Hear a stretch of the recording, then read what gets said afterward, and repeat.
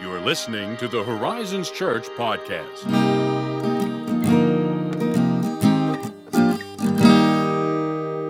Good morning, Ethan. Hello. How you doing? I'm well. I'm really well. Me too. Because as of this recording, the weather is warm. It is lovely outside. The smell of spring is in the air. Yeah. The very smell of it. It feels amazing. Yeah, that like subtle floral scent and like the feeling of the warm breeze. Yeah. Totally It agree. is amazing. Mm-hmm. Praise God. True. The world is charged with the grandeur of God. There you go. That's right. Gonna bring out the Gerard Manley Hopkins Yes, right you here. do. Just gonna do that because that's what we do. It does feel. This is, I think, the second day in a row I've gone comfortably without a jacket. And I felt like it wasn't a bad move. No, it was not. It was a good move. Yeah. My mood just dramatically improves when the weather warms up. Same. Which is like I'm not necessarily accustomed to. I'm all for the autumn. But this has been nice. I'm very thrilled. Something about just coming out of the winter. Just Yeah, maybe that's just so it. good. It's so good. Those really frigid days late in the quote-unquote late in the year, that was too much for me. Oh, yeah. And you get out there and it hurts to breathe. It hurts. Like you can feel your nose turning into ice. Oh, yeah. You know what I mean? Well, to be truthful, and it's gross, it's the nose hairs Well, yes. becoming miniature icicles in your nose. Yeah, that is exactly A right. stalactite lined nostril. It's That's how it is. I actually remember in college one time, it was like very blustery, moisture in the air, I suppose. I don't really remember if it was snowing or not, but it was so frigid. And I got into the art department and like there was like crystallized snow on my mustache and like on my eyebrows. It was outrageous, man. It's like this is no time to be outside. What is that world where the Jotunheim live in the MCU? Jotunheim, probably. It's literally just Jotunheim. I'm pretty sure. Just live on the ice planet, Good golly. Well, that's funny. The eyebrow. I'm just picturing that very cartoonish, too, by the way. Like, Well, it looked nothing realistic fairly about it. cartoonish. I didn't know that was possible until that moment, actually. I thought this was a cartoon. Didn't know I lived off the Great Lakes in Michigan or something. Exactly. Good golly. Oh, man. Well, I'm glad the weather's warming up. It's very, So true. very nice. So, on completely unrelated matters, maybe not completely unrelated. Who can say? I'm praying for warm weather, I guess, so that's a segue. Oh, okay. Have you? I mean, I feel like that's just a generic supplication I make. Oh. Like very, like, oh God, please let the weather be nice or, fitting for the occasion or whatever. Like, Man, there's so much. I have a strange relationship with weather in general. okay. Like, there's something about weather. Wow, here I am talking about me and completely unrelated to the podcast. And we're really going on the banter today. But most of, like, I write poems on the side just for fun. It's just a hobby. Ah, An inordinate proportion of my poems are about weather. really? Like, I realized this recently going through an old poem notebook. I was like, why am I obsessed with the weather? Like just strange meteorological phenomenon. I really harp on that for some reason. I do think, and you've mentioned this recently, even before we started recording, how much of an influence it has on your. It on your mood. does. Like, I mean, for good or ill, it really does have a huge toll sometimes, or boon Yeah, to how you feel. it does. I don't know why. God Me neither. did It's strange how he does that. So, Thanks, God. yes, thank you. Thank you, Lord, for my suffering and my joy. Yeah, there we go. Well, speaking of prayer, you all know what you actually came here for. It was in the title. Yeah, welcome. We didn't come just for your banter. No, we have recently done series on the Ten Commandments, which, as one theologian has said, you might call the law of laws. We've also recently done a series on the Apostles' Creed, which you could say is the Creed of Creeds. Certainly, yeah. So what better to do next than the Lord's Prayer, Ah, which is the prayer of prayers? yes. How many of you were expecting me to say the Song of Solomon, which is the Song of Songs? Was anybody expecting that? Probably not. That's the After Dark podcast. It requires a subscription Yeah, I service. was going to say, this is where we go, and this is Horizons Resources Premium, where you have to sign up and pay extra money for the Song of Solomon series. Apparently you have to prove that you're married as well. Yeah, this is You have to submit a copy of your marriage certificate. and this is the podcast where Ethan doesn't come on. I've got nothing to offer you. No, so we're going to do a series on the Lord's Prayer. And just in the way of introducing this series and introducing this topic, I do think that prayer is probably the most difficult and mysterious of all the spiritual disciplines. And I don't think that's just personal experience talking. I mean, you've got new books that are being written on prayer seemingly all the time. Yeah. If you read theologians across church history, you'll discover they had difficulty with prayer. I mean, you think about like Augustine's Confessions. Right in the opening there, he has this kind of long section where he's trying to figure out, how am I to commune with you? Like, do I commune with you because you call me, or do I call on you and then you, like, he has all this. This is literally Poe Dameron. Yeah, that's it. Yes. Do you talk first? Do I talk first? Yeah, what's going on here? So you have that. And I mean, even Jesus' own disciples had to ask Jesus to teach them to pray. So do you think it is because it's such a broad component to our beliefs? Like, I feel like fasting, for instance, we recently talked about that. It has a limited, relatively specific use. It feels very defined. It's a lot less mysterious to me. Like, we pray for all manner of reasons and in so many voices, like desperation, contemplation, frustration, and all the Asians. Many other words that I can't think of that say Asian.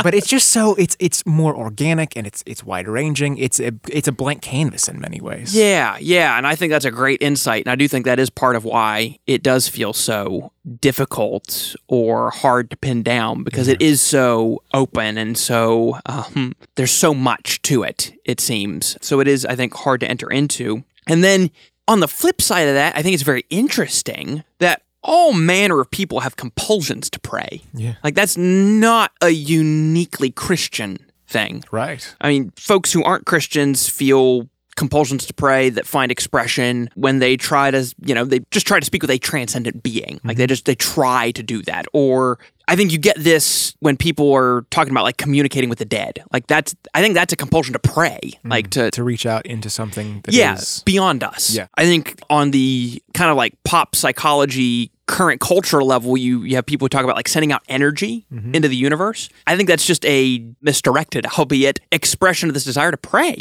right? Yeah. There's just this desire to reach out to something beyond us.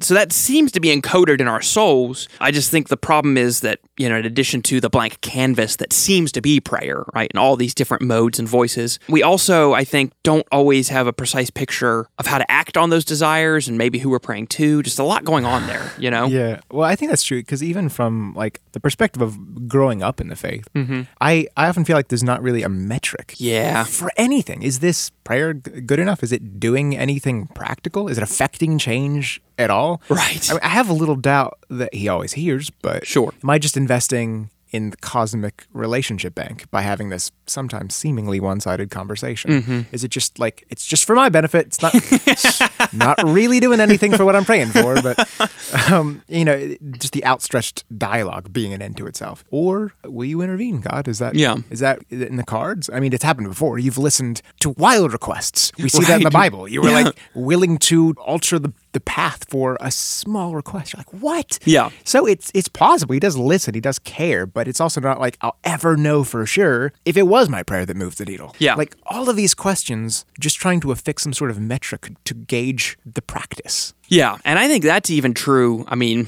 we don't want to get too far off on this tangent here, but I mean, that is just illustrative of the Christian life in general, too, because there is so much involved in walking by faith that it's hard to tell, like, is this working? Like, is this, am I, like, doing what I'm supposed to be doing? Is this what God wants from me? Another example is, like, evangelism or preaching. Like, okay, is what I'm saying actually doing anything? Like, what is going on here? Yeah. And I do think we feel that to the umpteenth degree in prayer, because we definitely don't always have that metric. Yeah.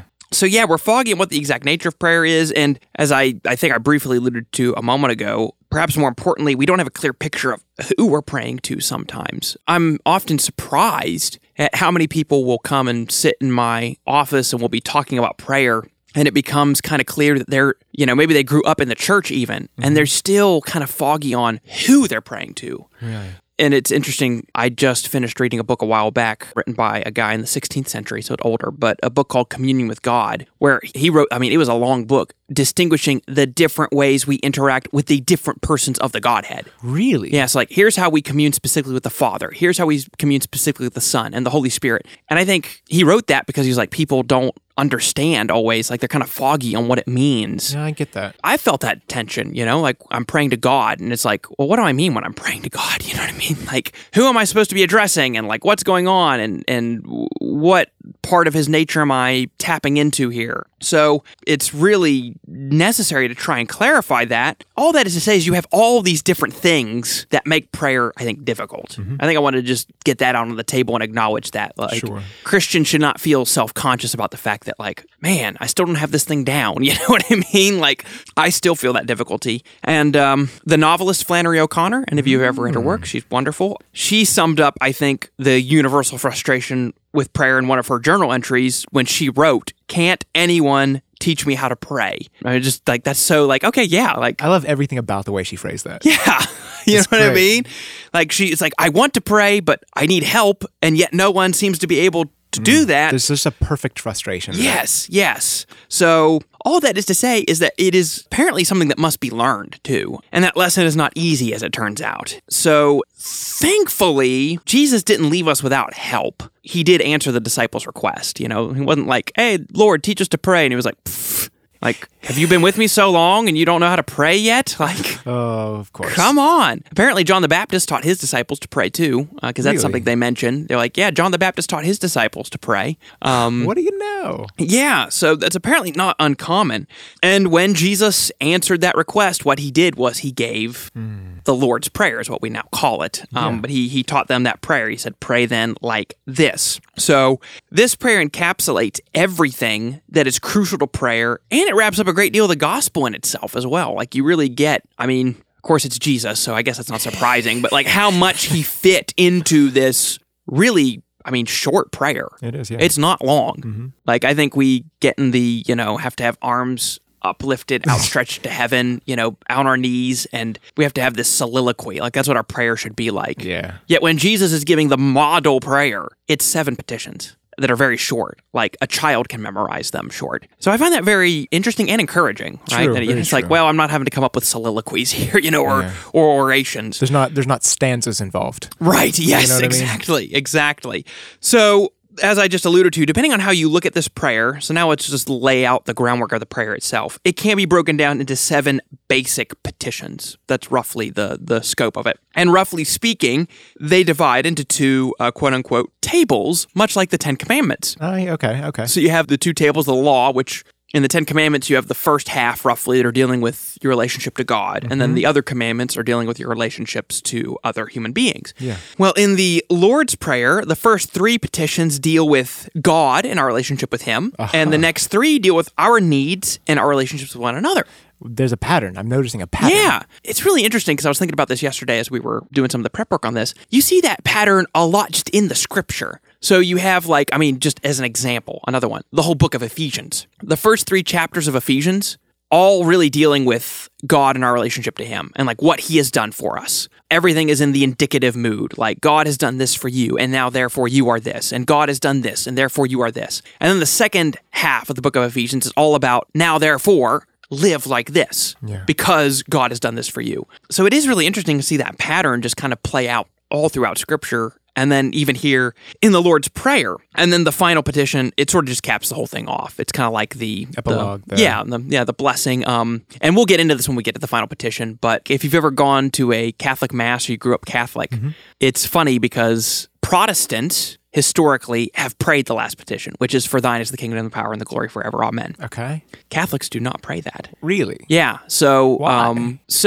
we'll get into this way more in depth. Okay, when we do yeah, this. that's fair. So I will basically answer the question. It has to do with your textual traditions. So the original texts that you translate. Oh. It has to do with those traditions. It's not a make or break thing. It just depends on which ones you're going back to. That's interesting. So my brother-in-law went to Notre Dame. There's a little anecdote no one asked for, but here we are eating up podcast time with it. But he graduated high school, Notre Dame, went to a baccalaureate service. And of course, they said the Lord's Prayer, and now we will pray as our Lord taught us to pray. And we start saying it. And, I'm thinking here's the one part of the Mass I can say. Oh, yeah. You know this part. With confidence and gusto. For thine is the kingdom. Yeah, and we get to the end of it, lead us not to temptation, but deliver us from evil. And I just go, "For thine," everyone else is... Like, there's a Protestant in our midst, boys. You know, like you can just sense it. Utter exposure. Yes. So That's amazing. yeah. Anyway, all that aside, so what we want to do in this series is take a look at each petition and see how it both informs our prayers and how we ought to pray it. Because obviously the Lord's Prayer is meant to be prayed, right? You know what I mean? Like that's. When you say that, do you make that distinction to say, like, as opposed to it simply being a meditation or perceived as some sort of spiritual incantation to God? Well, yes, but on the one hand, maybe it would be helpful to look at it like this. On the one hand, we don't want the Lord's Prayer to be a merely rote device. I think that's kind of like what we're getting at here. Like, it's just something we just say it. Exactly. It becomes like an autopilot sort of tradition rather than an engaging practice that you're reaching out. Exactly. Right. Okay. Yeah. So you don't want it to be that on the one hand, right? And I do fear that happens often. You know, you can just repeat it without thinking about it, which is the danger with anything you know by heart. Is the weird thing is like the more familiar you come with it. Yes. That's absolutely true. So so you don't want that to happen on the one hand. But on the other hand, when it comes to reciting it, memorizing it, that can be helpful as we're learning how to pray effectively and faithfully. So when it comes to that, I liken it to learning a new language. Okay? Okay. So my daughter, for instance, obviously could not speak a word when she was born, right? She came out of the womb, she can't speak a word. The only thing she could do to express need or desire was cry inarticulately, right? Like that's all she could do. That's the only thing she knew to do was just, okay, if I scream or cry, they will know that something, like I need something or I need attention and then we'll just, go through the list until we figure out, what it is that she needs to do. But over time, just by being immersed in our home and spending time with me and Morgan, she's picked up words. Like she just picked up words one by one, basically. She just turned 2 recently.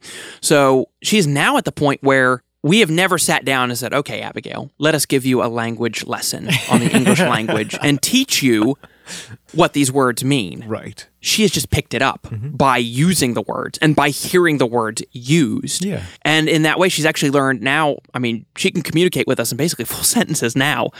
She can express her desires and she understands herself and what she wants. She understands how to express that to us. She understands what we're saying to her. Now, she couldn't parse a verb or diagram a sentence. You sure? I don't know. She seems pretty sharp. Well, she is sharp, but...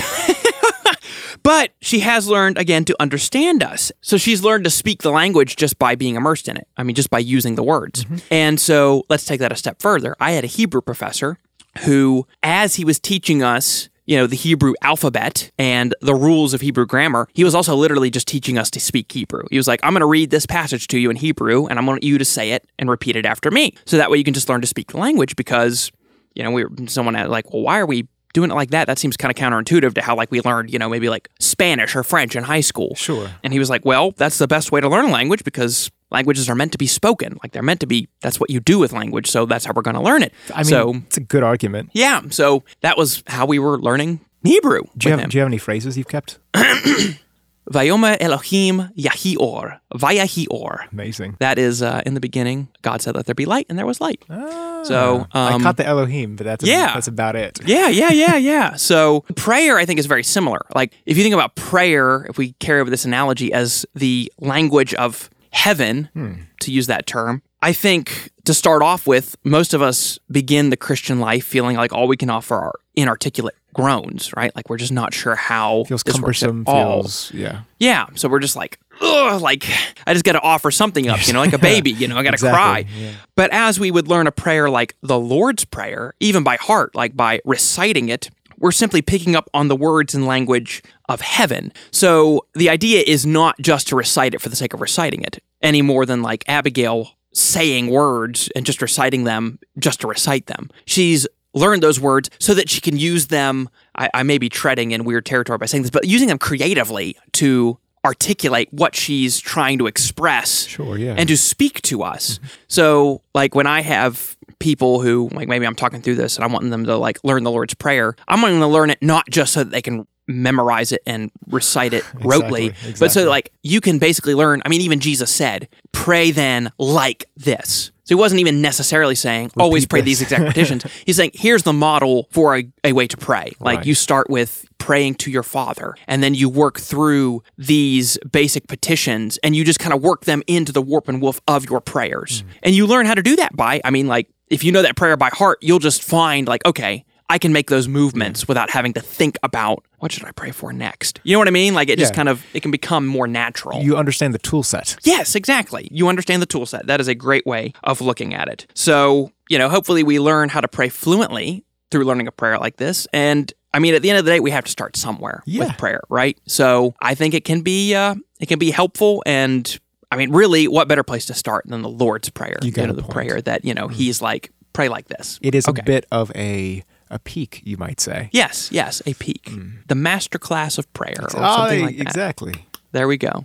So that's what we want to do in this series. We're going to take a look at each petition in the Lord's Prayer and see how it shapes our prayers, and hopefully we will be more equipped. We'll be shaped by it. Yes, and we will feel more fluent in the language of prayer. So excited to dig into it. Yeah. Thank you, as always, for listening. We hope this introductory episode was helpful to you as we set the groundwork for this. If you have a question about the Lord's Prayer, or prayer in general, or any other topic for that matter, you can shoot us an email at podcast@horizonschurch.net. You can interact with us on social media.